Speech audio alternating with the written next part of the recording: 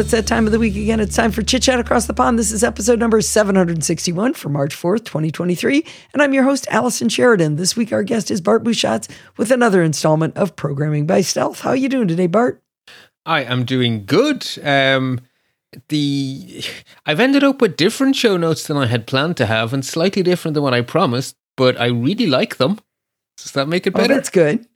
Yeah. Well, we don't know that it's not right. It's not what you thought it would be, right? Yeah, and I have also learned that there's a few more things I want to teach you because I was trying to do examples that didn't use anything we hadn't done. And I realized that we're missing some fundamental pieces that had completely slipped my mind, like, say, the ability to do mathematics. We forgot that. So that's not on the agenda for today, but that is, I have added that to I've started to create a list of silly things I forgot early on, and we did Boolean stuff, but we didn't do the obvious next step, which is math. So that's, you do need to do that from time to time, add one. It seems like I should be able to do that, right?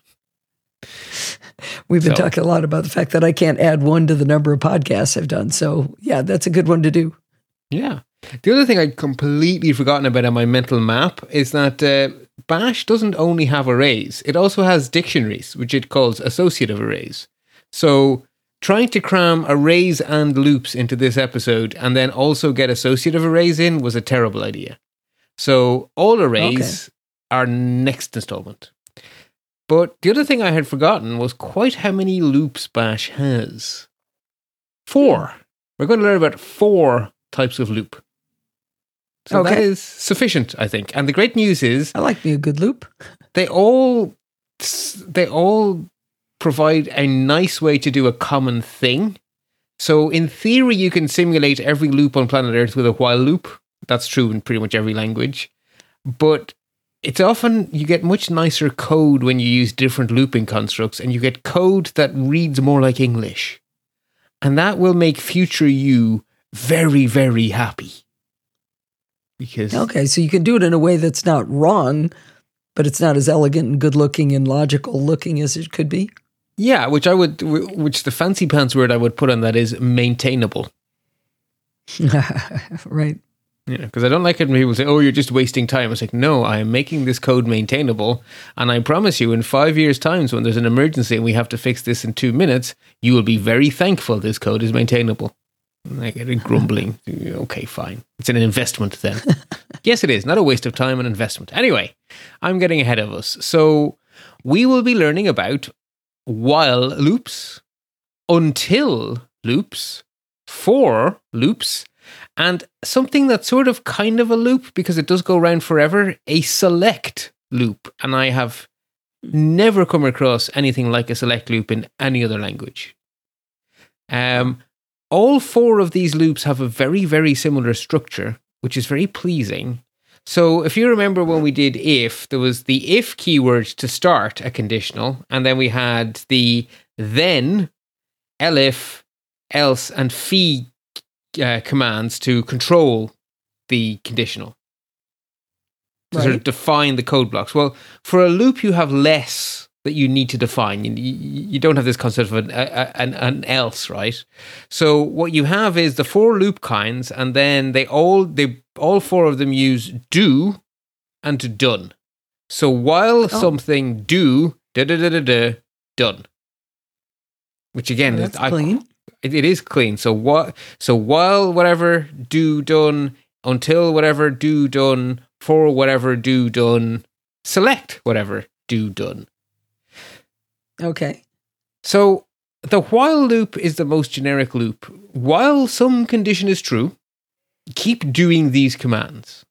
Right? So you're going to have while, and then you're going to have your condition, and then between your do and your done, you're going to have a list of things to do. And as long as the condition evaluates to true, we execute the commands, we check the condition again, we execute the commands, we check the condition again, and we keep doing that as long as the condition is true. So could you make an educated guess as what an until loop might be for? Until it's false? Or no. As long as it's false. As long as it's false. Or until it becomes true. So a while actually loop sounds backwards to me, but okay. Well, it's in inverse, right? And until is the opposite of a while. So a while does something as long as something is true. So while something is true, we keep doing this. An until loop is keep doing this until something happens. So the most common form of until loop is to wait for something that takes time and you don't know how long. You might have an until loop that just keeps checking, check, wait 5 seconds, check, wait 5 seconds. Oh, thank goodness it's finally true. Now I can continue my code. Or... Okay, that makes sense. Asking the user for input. I want an integer. No, really. An integer. No, really. An integer. Oh, thank goodness. Right? So you find now I'll be able useful. to remember it. There you go. The for loop is for methodically making your way through a list. If you have a list of things you have to process, a for loop is probably what you want, because a for loop will start at the start of a list, work its way through, and then finish. And the last one, the select loop, it's an infinite menu. It presents you a list of all the possible options, lets you choose one, executes the loop for that value, and then gives you the list again. And it will keep doing that until your code tells it to stop. So if you have specifically for user interaction. Specifically, it is a user interactive loop. So it is used in terminal apps that present you with a menu. They're not as popular these days, but you used to log into something like, before all of our switches and routers had web interfaces, you would telnet into them and they would give you this menu, choose 1 to set your DNS server, choose 2 to do whatever. And then you would do whatever, and then it would just ask you, now what do you want to do? And it will give you the same menu again. Choose 1 for your DHCP, whatever. Those are what a select loop is for. So basically, we ask the user, we do what they said, and then we say, hello, what would you like now? And then we keep doing that. So they're cool. So as I've said, the structure is always the same. Loop command, followed by whatever arguments that loop command needs, followed by a do. Then as many commands as you would like, followed by a done. So that is, and they're all that shape, which is very pleasing that they're all so similar.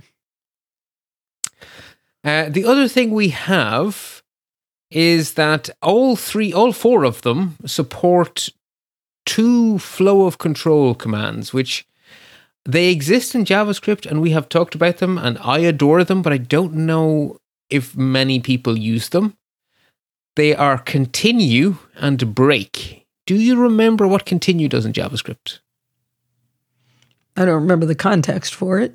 So in a loop... I know what the word means. in a loop in JavaScript, whether it be a while loop, a for loop, a for each loop, if you use the keyword continue in JavaScript, what does it do? I don't remember. Okay. But thankfully it does the same thing in Bash, which is nice for people who do remember. So when you're in a loop, you have a bunch of commands. The continue command will skip everything else left in the current loop and go on to the next iteration. So it won't exit the loop, it'll just jump to the next cycle. So it's very good for skipping things. So imagine you're looping over a file and you want to skip blank lines. At the top of your loop, you could say, if square bracket, minus z, my variable name, square bracket, if then continue phi. That will mean that you go into the loop, you say, is this an empty line? Yes, it is. Skip on to the next iteration. And then all the code below is ignored for your empty lines. It's much easier than putting everything else in an else statement, especially if you have 5 or 6 checks to do, right? What if you're checking for empty lines, you're checking for comments, you're checking for something that's invalid? If you have lots of different checks, if each of them is just a simple if statement with a continue, your code is much cleaner than if this goes wrong, else if this goes wrong, else if this goes wrong. You end up with this really horrible mess otherwise. So the continue command is fantastic for short-circuiting a loop around a loop. And the but I thought we weren't talking about conditionals. We were talking about loops. And all your examples of continue were just in a conditional. Okay, so you want to loop through something to process it, right? So you're going to go around the loop an amount of times, right? Could be 10, could be 100. So you're going to have, say, 10 lines of code for do what I want to do. On those 10 lines of code, you're probably going to have some conditionals, right? If whatever I'm processing is like this, do this, otherwise do that. If you meet a condition that says, I'm done here, I don't need to do any more work in this pass through the loop, then you would say, if whatever the heck is going on, continue. And it will just jump you to the next thing. Okay, I think I see it now. Got it. Okay. And we do have examples. So you will see these in action. And continue's big brother is break. It just means, I am so done here. I'm leaving the entire loop. I don't care if I was supposed to go around another 100 times. We are leaving this loop. This loop is over. So break is a real, we're finished with this loop. So it would definitely require a conditional to trigger break. Yes. If you run into this situation, abort. Yes, exactly. So continue is like, stop this one, and break is just stop. If that helps. Okay. Yeah. So let's start with the while loop because it's the most generic and it's possibly the one I think you will tend to see most. So just like with the if command, you say while space and then you basically provide a command, and it's the exit code of that command will determine whether or not the body of the loop gets executed. So the stuff between do and done only gets executed if the command after while gives you a successful exit code. Which is 0. Exactly. So got it right. Yes. Okay. And the condition is checked. So the command is executed and we check the exit code. If the exit code is success, we do the content of the loop. If the exit code is fail, we skip the loop. We execute the loop 0 times, right? Assuming we get a success on our first attempt, we execute the code of the loop and then we go back to the top and we run the check command again. So whatever was after the while, we run it again. We see whether we got another success. If we got another success, through the loop we go again. And we keep doing that until there is not a success. And then we jump to beyond the done. So then, we continue executing our script after the end of the loop. In other words, after the done. Okay. That make sense? Yeah. Perfect. So possibly the most common use of the while loop is for reading a file's content line by line. Because you don't really know how long it is, so a for loop is a very bad fit. Whereas the while loop, when combined with our friend the read command that we've seen before, will cycle through line by line by line until there's no more lines. So we have seen that read can be used to read from standard in. And so if standard in hasn't been jiggered with, for want of a technical term, then standard in is connected to the keyboard. So when you ask read to read something from standard in, it comes from the keyboard. But if you jigger with it, standard in can be anything. So the pipe command for joining 2 terminal commands, what it does is it takes standard out from the command on the left, which would normally go to the screen, it diverts it and turns it into standard in for the command on the right. So what would normally the keyboard is not the keyboard, it is in fact the output from the previous command. And so we can use the read command to pull the content of whatever's on the other side of the pipe. And what we didn't really say when we used read for reading from the keyboard, but it's kind of implied, is read goes 1 line at a time. You hit enter, and that took the value and brought it into your script, because enter is the end of a line. So if you use the read command and you pipe it 5 lines of text, the first time you run read, it will read the first line, and then it will stop, and it will give an exit code of success if it did read a line, or fail if it didn't read a line. So can you see how a while loop in combination with a read command can let you cycle through a file? Yes. That makes sense. So that is the single most common. Now there is one little caveat here. By default, because it's expecting you to type stuff in on the keyboard, by default the read command obeys escape characters. So if you want to type into the input to read a new line character, you can say \new line and it will accept that as input instead of ending the line. But if you're reading the content of a file, it could contain actual backslashes. So you want to tell Bash to read without to repress. In my mind, I call it repressing the escape character. So the -or flag basically means I want the content of this file and I don't want you messing with it. I don't want you turning \quote into quote or \new line into new line. Just give me the actual characters that are in the actual line of text, please. Okay. So all right. It's just a habit you have to get into. Read -or. So let's stop being all hand-wavy. The first of really quite a few examples in this installment, I went up as far as the letter G. So I don't know how many... Oh? A, B, C, D, E, F. Ooh, way more than 5. Anyway, so our first example, we're going to read the content of /etc/hosts, which is a file that exists on every flavor of Linux and the Mac, which is why I've chosen it. It often doesn't have all that much in it, but anyway. In there is where you get to define mappings of IP addresses to names that exist even when DNS is broken. The file allows the octothorpe or the £sign to be used as a comment. So we're going to write a little script that prints out the content of the host file, but it ignores comment lines, which gives us the opportunity to play with our continue command in real world. Okay.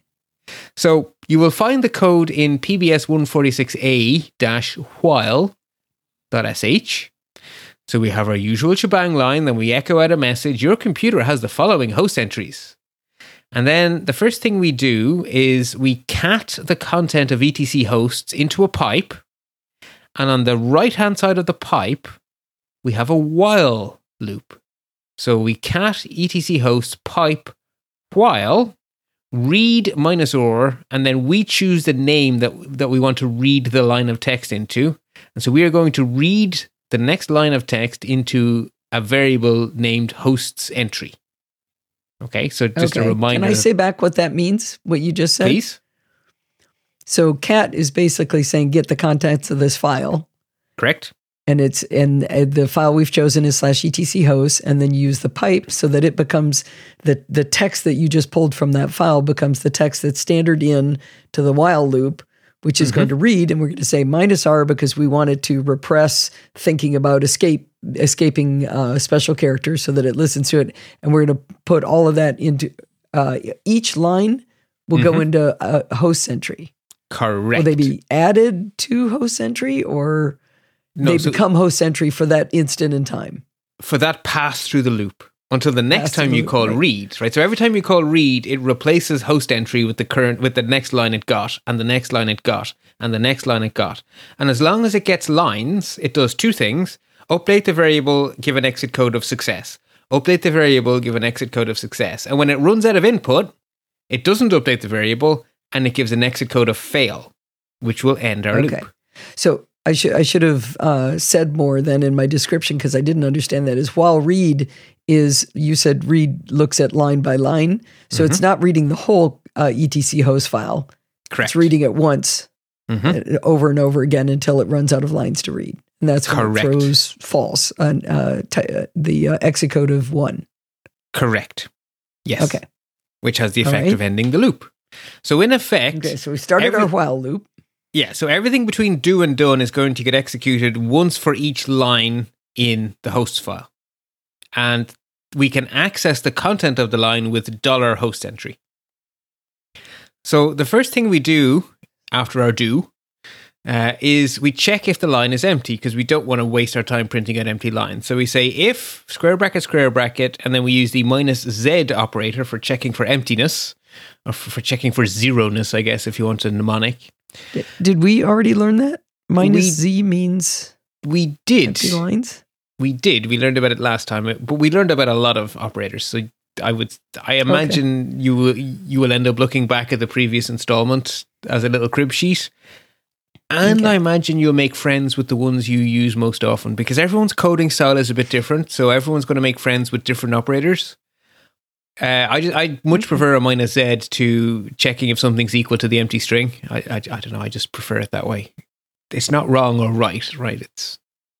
This is how my brain does it. So if -z $host entry says, so for this line that we just read, because host entry was the variable name that we created for the one line we just sucked in from etc host, if -z, meaning if this one line is empty, then and then continue. And you've got to continue. So it says, don't even do the rest of this thing. Go to the next line. Bing, bing, bing. So we've short-circuited the rest of the loop.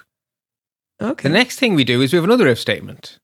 So this time we're going to take host entry and we're going to echo it. So echo just means print it out. And then we use the pipe to shove the content of host entry into the egrep command, which lets us check for a pattern. And the pattern we want to check for starts with the octothorpe symbol, the pound symbol, whatever we're calling it today, the hash symbol. We haven't said that word yet. So if you're wondering why a minus Q. Well, read it out loud because they don't know that there's a minus Q. It says if echo $host entry pipe egrep minus Q, and then the starts with octothorpe. Yes. So normally you would use grep to show you the lines that match a certain pattern. But we don't want to print out to the screen the result of this grep. We just care about the exit code. And grep will give exit of success when it finds at least one thing, and fail when it finds nothing. So minus Q says don't bother printing it out. I don't care what lines you found. I just want your exit code. So it's Q for quiet. Oh, okay. Okay. So you're saying egrep would have printed it out. It would have printed it out, which is very annoying. This I know because the first version of the script, I forgot the minus Q. And then I put it in. Back me up again. What is the purpose of this script? This is going to be to find everything that isn't a comment. So there is a host name. Precisely. So the actual entries in the file. So an empty line isn't an actual entry. And a comment is not an actual entry. Precisely. Okay.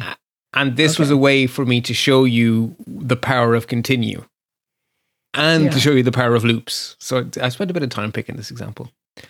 So this is good. If we haven't fallen through either short circuit, then we arrive at the last line of code inside the loop, which is simply echo a star sign to make ourselves a markdown style bulleted list, $host entry. Done. So if you run, you will see probably on a new Mac, you'll probably see two entries, basically an IPv4. Actually, no, you see three entries, an IPv4 for localhost, an IPv6 for localhost, and then the broadcast address for broadcast host. I have localhost, broadcast host, and localhost again.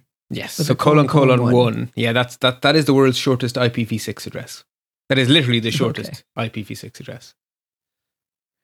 So there we go. So that is an example of a while loop in its most common form, reading through lines of text from something. So in this case, it was from catting a file. Let me describe it from the top again, because we didn't actually finish it very much. But so you said, echo, your computer has the following host entry. So that's what we're going to see spit out on the screen. Then we did the cat etc host. So we get the file and we pipe it into while read-r host entry. So it's going to pull that one line. Then it's got a do and a done at the big picture. But inside that, we want to skip empty lines. So we do the if -z $host entry. So if it's nothing, then continue. So go to the next line. We have another if then, which we didn't actually describe the if then, but the if was to take a look at the host entry and using egrep, quietly find out if it has an octothorpe at the beginning. If it does, then continue. Otherwise, the next thing that's going to happen, we don't have an elif or anything, but the only other thing it can do is echo and a star for the markdown $host entry. Perfect. Okay. Right. So again, I didn't have to make that file executable to run it. From the zip file. Because I did before zipping it. Okay. Thank you. Yes. So just to draw your attention again, I'm going to keep saying this because it confuses me, and I've been writing these scripts for years. Therefore, I know it's confusing our listeners. So the read command, we pass the name of the variable, host entry. When we go to print it or when we go to echo it, we have to say $host entry, because remember, dollar means value of. So I'm just repeating that for repetition's sake. So it's just value of. Yep. As soon as I saw it, I went, wait, oh, right. But I had the argument in my head. Yeah. I'm also just drawing attention to the -z from last time. It just means check for an emptiness, basically. So -z will work with arrays, which we haven't met yet, and strings, And I believe it also sees 0 as empty. So it's kind of like a catch-all for nothing. All powerful. Yes, it is a powerful idea of zeroness. And then, of course, the continue command is the other thing I want to draw your attention to. I see a terrible typo here. Host eternity. I can't even pronounce my typo. You got it. Good, because I'm lost on that one. And if I'm going to make a note to myself that I should put a link in the show notes here to the Taming the Terminal episode on egrep. That probably will help people who have not done Taming the Terminal first. So the egrep command accepts from standard in some text, and it checks it against a regular expression in PCRE format. So the hat symbol means starts with, and then the octothorpe means the octothorpe. So we are literally checking to see if the host entry starts with the octothorpe. Right. Okay. So I've spent a lot of time on the while loop because it's the most common and because all of the other ones are very similar. So we don't have to spend nearly as much time because I can just say, like the while loop. So let's immediately jump into our first new friend, which is going to be the until loop. So until is exactly the same as while not, but I find while not hard to read. So I will always use until in languages that support it, but it is literally a while not loop, if you want to think of it that way. And the most common use of while not is for us squishy humans. So the next example, I've been a bit arbitrary here, and people will complain at me slightly that names can have dashes in them and stuff, but I don't want this to get too complicated. So the script, example B, is going to expect the user to enter a name, and then it's going to greet them by name, and it's going to check that they really have entered what it considers to be a name. And to make it a realistic example, we're going to say you can either give me the name as a command line argument, or I will make you type it in. But no matter how you give it to me, if you give me garbage, I'm going to ask you again. So if you pass it as the first argument and it's not valid, I'm going to ask you. If you don't pass any arguments, I'm going to ask you. If you pass me the correct name as the first argument, then I won't say anything. The script will not prompt you, it will just greet you. Does that make sense? Yeah, I think so. Okay, so again, it's PBS 146B-until.sh. We have our shebang line. And the first thing I do is I simply assign a new variable named name, and I give it the value of $1. In other words, the value of the first argument gets put into a new variable with the name. And that may or may not be empty, right? Because there may or may not be a first argument. Doesn't matter. So we then go to the until loop, where we are going to keep asking for a valid name until we get one. So we say until, and then just like with the while loop, we need to give it a command, and what's going to matter is the exit code of the command. But in this case, if the exit code is fail, we do the loop, and if the exit code is success, we don't do the loop. It's an opposite. It's an upside down world. So again, we're taking our name variable and we're piping it into egrep, and the pattern we're looking for is starts with an alpha character, so not alphanumeric, alpha, which means you can type in accented characters. I was friendly enough to foreigners to do that. Followed by one or more of, so the plus symbol means one or more of, followed by end of the string. So start of string, one or more letters, end of string is the pattern for a name. Okay, so the artist formerly known as Prince wouldn't be able to do this, but yeah, as I say, I it's not realistic. The point is to have a condition on the input, and it's like that. This will do. So okay, so the first time you run it, it's going to be false because you haven't yet done the do loop. Well, it might be true, right? If you passed me in a valid name, then the first time through the loop, it will not go through the loop. Okay. Okay, right? That's right, because you can add the argument after you say to run the command. Exactly, and we will have taken it and put it into the variable name, so when we echo $name, it will already be valid. We will pipe it to egrep. Egrep will say, oh yeah, I find this pattern. Until will say, oh, you succeeded. Then I shall do nothing. Because remember, until is upside down world. Success means fail. Think of it like 1984. Peace is war. Whatever way you want to put it. Anyway, so inside our do, we simply have read minus p, what's your name? And we read it into the variable named name. So minus p means prompt. So in other words, we will type the text, what's your name, ? Space, and then you will have to type in your name. And it will go into the variable named name. So this is straight from Why doesn't name have a $sign on it? We are specifying where to go. We are not saying give me the value of. So at the beginning of this little script, it says name equals $1, but that'll only do something if it got a name. Well, okay. Well, either way, it could contain an empty string, is what that means. So name either contains some text or the empty string, but name does exist. But you can write over name. Correct. So that's what we're doing. So read minus p is going to write over name. So read expects as its first argument. Its first argument. It expects the name of the variable to write to. So we are writing to a variable named name. Okay.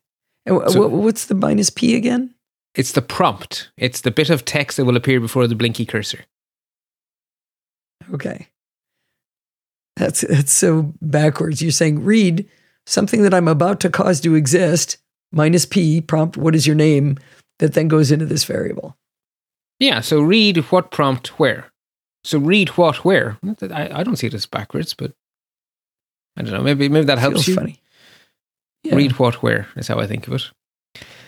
Okay, and that's inside. That's the only thing inside the do done is just that read. So then we'll just check. Did you give me what I wanted? Have another go. Did you give me what I wanted? Have another go. And until you give something valid, in other words, something that successfully meets the egrep, it will keep doing that. Round and around and around you will go. And finally, when you give it something that matches the egrep, the loop will skip over and you will end up with the echo statement at the end. Well, hello there, $name smiley face. And I confirmed that it keeps going if you give it a 1, a parentheses, or an accent. But if you give it an accented E, it says, hello there, E. Perfect. Which is why, so square bracket colon alpha colon square bracket means any letter, including weird ones in other alphabets. Which is cool. Okay. It's kind of an important regular expression because A to Z as a character class is a valid regular expression. But unless you're actually sure that it's really just A to Z, it's actually not right because accents do exist outside of us English-speaking people, you know? So. I did find it funny when you said to take care of foreigners. Like, I'm in the United States and you're in Ireland. Who's a foreigner? That is, yeah, okay, that's a fair point. That's a very fair point. Just languages that use accents in names. Yeah. Okay, so that's the until loop. It really is just an inverse while loop. Like you could rewrite that code with a while not. But like I say, until is so much easier to read. Until it's valid, keep doing it. So then we come on to our friend the for loop, whose job it is to do something over a set of things. So the way the for loop works is the first argument we give the for loop is going to be the name of a variable. The second argument is the keyword in, and then all other arguments are going to be what the loop loops over. So the first time through the loop, the first thing after the in will be put into the variable with the name you gave it as the first argument. The second time through the loop, the second thing after the in goes into the variable. The third time through the loop, the third thing after the in goes into the variable. And you keep doing that until you run out of things. So in is the keyword, in. It's literally in. It's the letter. So for space a name you've chosen, space in, space your values. I can read that and I can hear you saying it. What does in mean? Pretend it's a symbol, but it's a marker. What does do mean? It is the language says you must type the characters in. Do means to execute something. In must be to look inside it. It's just a marker. It's a marker that makes English sense for name a variable in some set of things. It's a marker. Okay. It's a placeholder.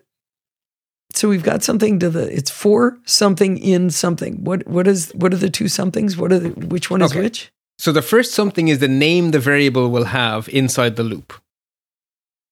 The name the variable. What variable? Okay. So the thing, everything after the in is going to be stepped through one by one by one. When you're stepping, what do you call the current thing you're stepping? Well, the answer is whatever was on the other side of the in. Huh. So Okay. for I in 1, 2, 3, 4, the first time through the loop, I will be 1. The second time through the loop, I will be 2. The third time through the loop, I will be 3. And 1, 2, and 3 will be called the word that you get put between 4 and in Yes. while you're in that step. So Yes. 4 pancakes in waffles.html. Okay, waffles.html is one thing. So the first time through the loop, the variable what did you call it? Sorry. For pancakes in waffles.html. I'm picturing waffles.html as a whole list of stuff in it. Okay, We're but gonna if waffles.html has a whole list of stuff in it, then you're going to have to do a cat or something to pull the whole list of stuff out. Okay. So Okay. No, I think I have an example. For Okay. dessert in pancakes space waffles space popcorn. okay. So we're not reading a file here. We've just got a list of stuff. Correct. So the everything after the in, space delimited, will be the values that go in. So it's arguments, right? Just it's a command with arguments. So Okay. the first argument after in, Okay. yeah, because everything's a command.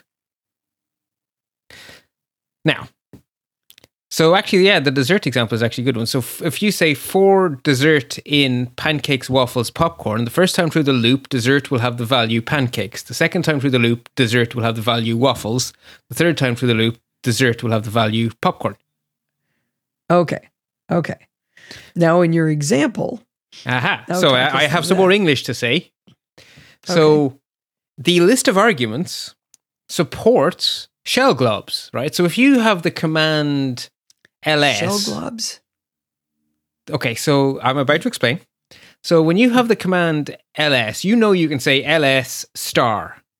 And that behaves as if you had typed in every single file in the current directory. That's actually what bash does.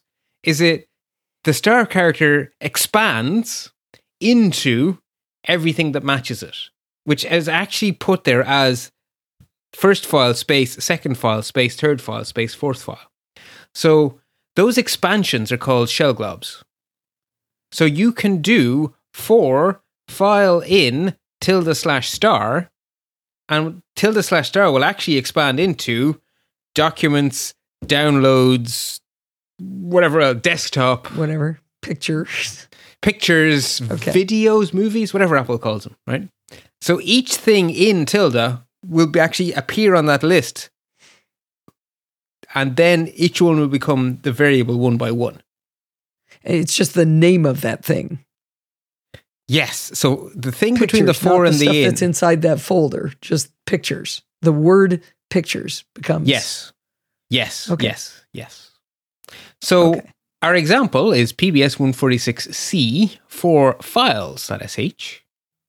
And we have our usual shebang line, echo the files in your home dir : and then we start our for loop. So for space file space in, right? So for is baked in and in is baked in, and I have chosen the name file. And then what is it we're going to loop? We're going to loop ~star, which bash is going to expand into whatever the heck is in your home directory, which is going to be different to mine. And if you're on Linux instead of the Mac, it'll be very different to mine.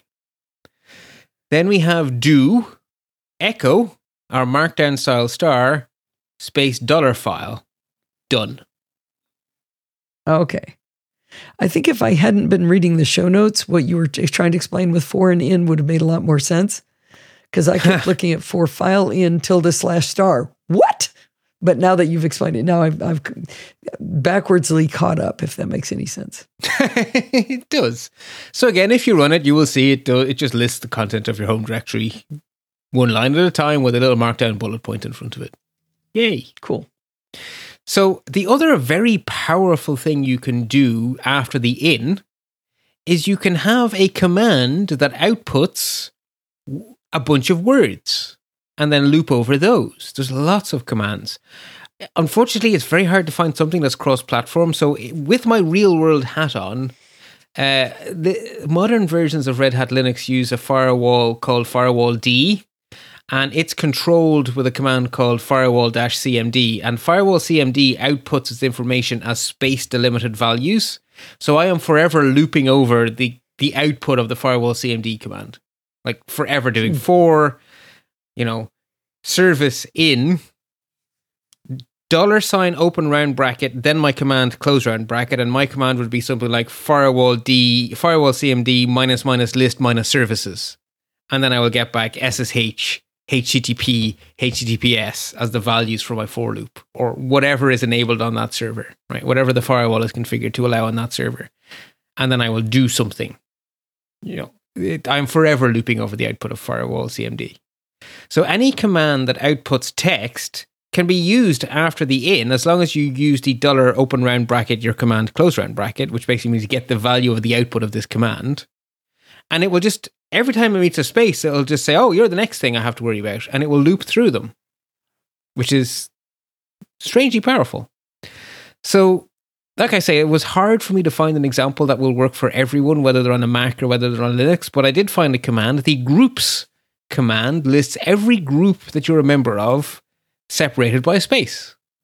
So, our next example is not named in the show notes. That's a terrible omission by me. So the actual script is going to be D146D-4 command.sh. Usual shebang line, echo, you belong to the following groups, : for group space in space $ open round bracket groups close round bracket. So that is saying execute the command. So if you just type groups, I tested this because I was trying to understand it. If you just type groups in a terminal, it just lists all the groups. Correct. Like you said. So that's why you're saying for group in $ open parentheses groups. So perfect. As it spits out this space delimited list. Exactly. And then every time you go through the loop, it'll be the next value in the list, and you will be calling it $group. So for group in $ open round bracket groups close round bracket do echo our markdown star $group done. And that will print out. That's actually pretty cool. Very powerful. I am always fussing around with my groups, unfortunately. Yeah, so I didn't realize there were so many of them. But there are on the Mac, particularly more modern versions of the Mac. There's even more of them. Anyone that starts with an underscore is a super secret Apple group. And the other ones are But there's also groups. a bunch of like com.apple.access _ screen sharing. Which is also an Apple one, This account has allowed you to now do screen sharing. And SSH. I guess. Yeah, I don't have that particular one. SharePoint. com.apple.sharepoint.group.3 and .2. I don't do SharePoint. Microsoft did that. I was going to say there's a non-zero chance you have OneDrive installed, and OneDrive is SharePoint. Yeah, okay. That's probably it. All right. I see ClamAV. The heck? Where did ClamAV get onto that? Don't even ask. You haven't done ask. You haven't done a clean... No, but this is my brand new... No, this is my brand new M1 Mac. I did not install ClamAV. That group came into being somehow. I don't think Clam is running. Oh, interesting. But that group exists. Huh. Anyway, yeah, lots of groups. The point is, so the most common use of while is to loop over a file. The most common use of for is to loop over a command's output. But it can also do more traditional for loop things. So the for loop actually has an entire other optional syntax called the C-like syntax, which I find confusing as all heck, because it does something called automatic variable expansion, which means you don't use the $ to get the value of I, which breaks my head every which way. But it lets you write something that looks like C code if you squint very hard. So if you want to loop from 1 to 5, you can in bash, and it is valid, say for space round bracket I equals 1 semicolon I less than or equal to 5 semicolon I plus plus round bracket do echo the value of I is $I done. That is valid bash. I am not a fan of this approach, but it is valid. What do you like about it? I is less than 5, not $I. I. Oh.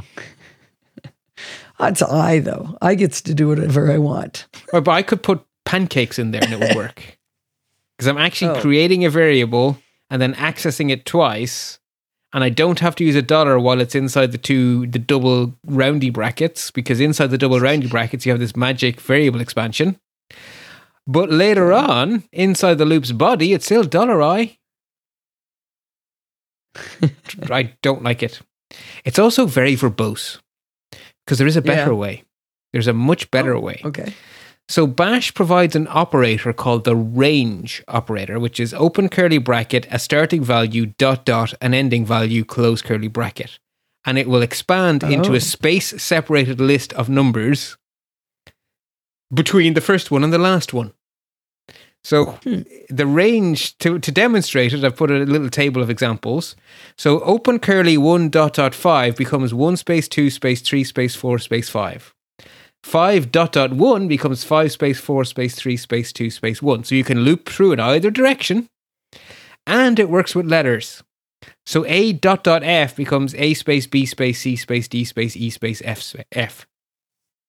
So why would you bother with 4 bracket I equals 1 semicolon I is less than or equal to 5 semicolon I plus plus, when you could simply do something like 4 n in open curly 1 ... 5 close curly, and then n will become nice and clean. Nice and clean. So as an example, we have PBS 146E for range.sh, which is going to print out all of the valid hexadecimal characters by using 2 range operators. So we say 4 space car space in space open curly 0 ... 9 close curly space open curly A ... F close curly. So the first range will become 0, 1, 2, 3, 4, 5, 6, 7, 8, 9 space A, B, C, D, E, F. So the end result is perfectly spaced 0 to 9, A to F. In other words, every valid hexadecimal character. Now, did you have to put a space in between the curly brackets for it to get a space there? Yes. Otherwise, I would have ended up with a single loop entry called 9A. 9A. That's what I was wondering about. By the way, when he said car, he means a variable he's created called CHAR. For character. Like character. Yes. Yeah. Now, in Bash version 4, which Apple have not deigned worthy of sharing with us, there is an optional third parameter, I guess, to the ... operator, where you can say start ... end ... step. So if you want to go in twos, you could have ... 2. Doesn't work on the Mac. We are on version 3. But don't worry. There is a terminal command that can do sequences in every way you care to imagine. It's called SEQ is the command, sec for sequence. If you do the man page, it can do way more than I'm showing you here.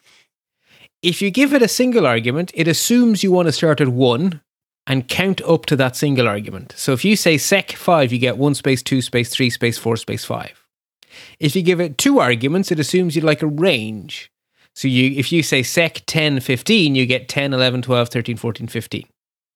If you do it in reverse, it's perfectly happy too. So sec 5, 1 will give you 5, 4, 3, 2, 1. And if you give it 3 arguments, the first argument is your starting point, the second is your step, and the third is your finishing point. So sec 0, 5, 20 becomes 0, 5, 10, 15, 20. So the middle one was the step?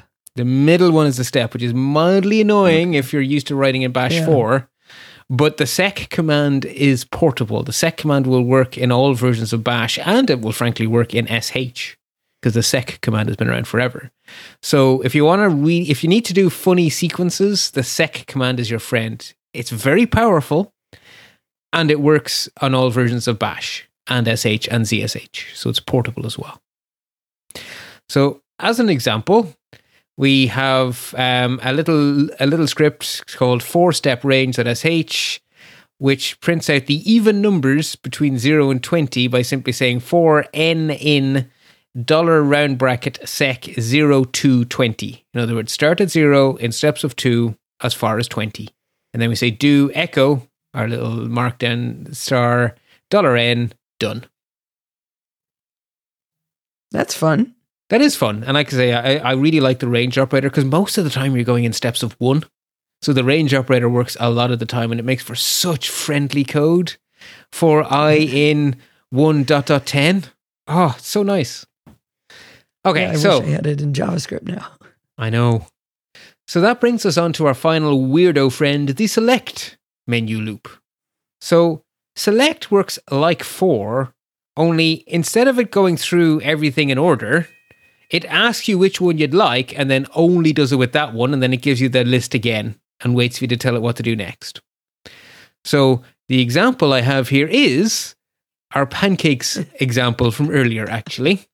So the example is PBS146G-select.sh, and it will ask you for what dessert you'd like until you tell it you've had enough, which gives me an excuse to use the break keyword, which is, of course, the only way to get out of here apart from the exit keyword, which really gets you out. So we have our usual shebang line, and then we say select dessert in. So again, it's dessert is the name we're choosing in, and then come the values. So I'm giving it the values pancake, waffles, popcorn, and then quoted, so the space doesn't break everything, enough thanks. And then we have our do.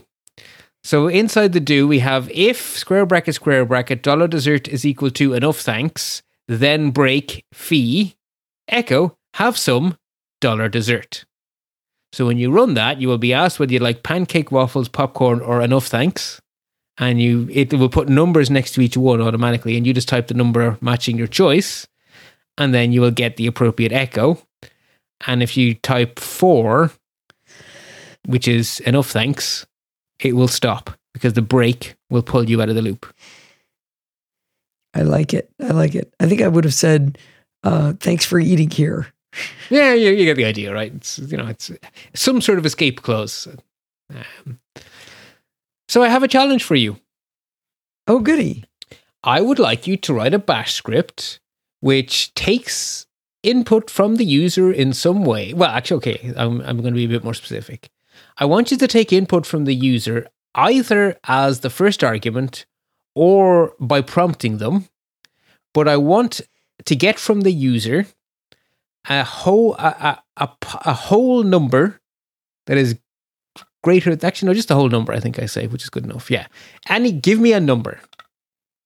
Then I would like you to print out the table, the multiplication table for that number. So if you give the number 3, the output should be 1x3 equals 3, 2x3 equals 6, 3x3 equals 9, all the way up to 10x3 equals 30. And so if you run the script again, you give it 5, I want the 5 times tables. You get the idea. A little hint, the way I would like you to do the math is not the best way. It's the way that's the most portable because it's a terminal command called BC, which does not stand for before Christ. It stands for basic calculator.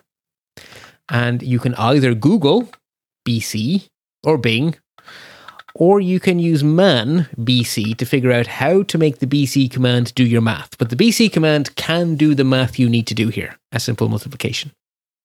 Oh, okay, good. So we don't have to do the we don't have to do the bit that I haven't taught us yet, which is how to make bash do the math itself. We're going to let the BC command do the math. But we will learn how to make bash do the math later. So if you'd like some bonus credit, so by default, I want you to go from 1 to 10. So the 5 times tables would be 1 times 5 up as far as 10 times 5. But for bonus credit, I'd like your script to allow the user to optionally also specify how far to go. So if you optionally tell it to go to 20, then I want you to go all the way up to 20x, whatever the number is that they gave as the first argument. So this means figuring out how to get it to put those numbers in as well. Not hard coding 1 times it does. dollar so input equals. Yeah, so I figured I want to give you exercise in the most important thing. So you're going to have to make a variable. You're going to have to use the read command to get input from the user. You're going to have to deal with command line arguments. You're going to have to loop. You're going to have to print things out. And you're going to have to call a command and use the output of the command for something else.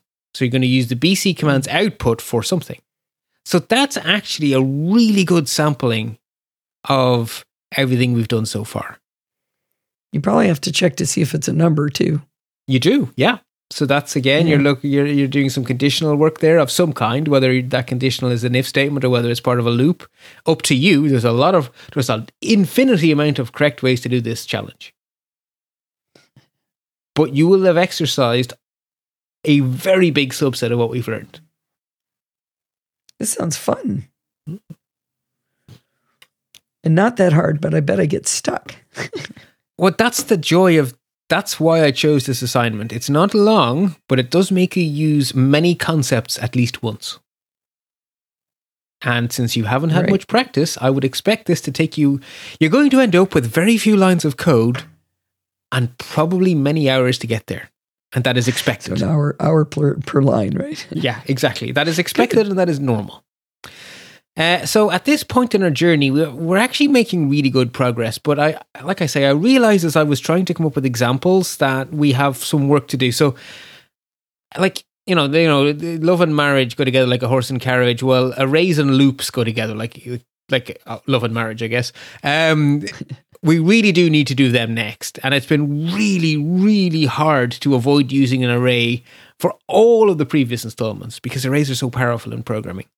And we should also learn about dictionaries because they are also darn useful, or associative arrays as they're named in Bash world.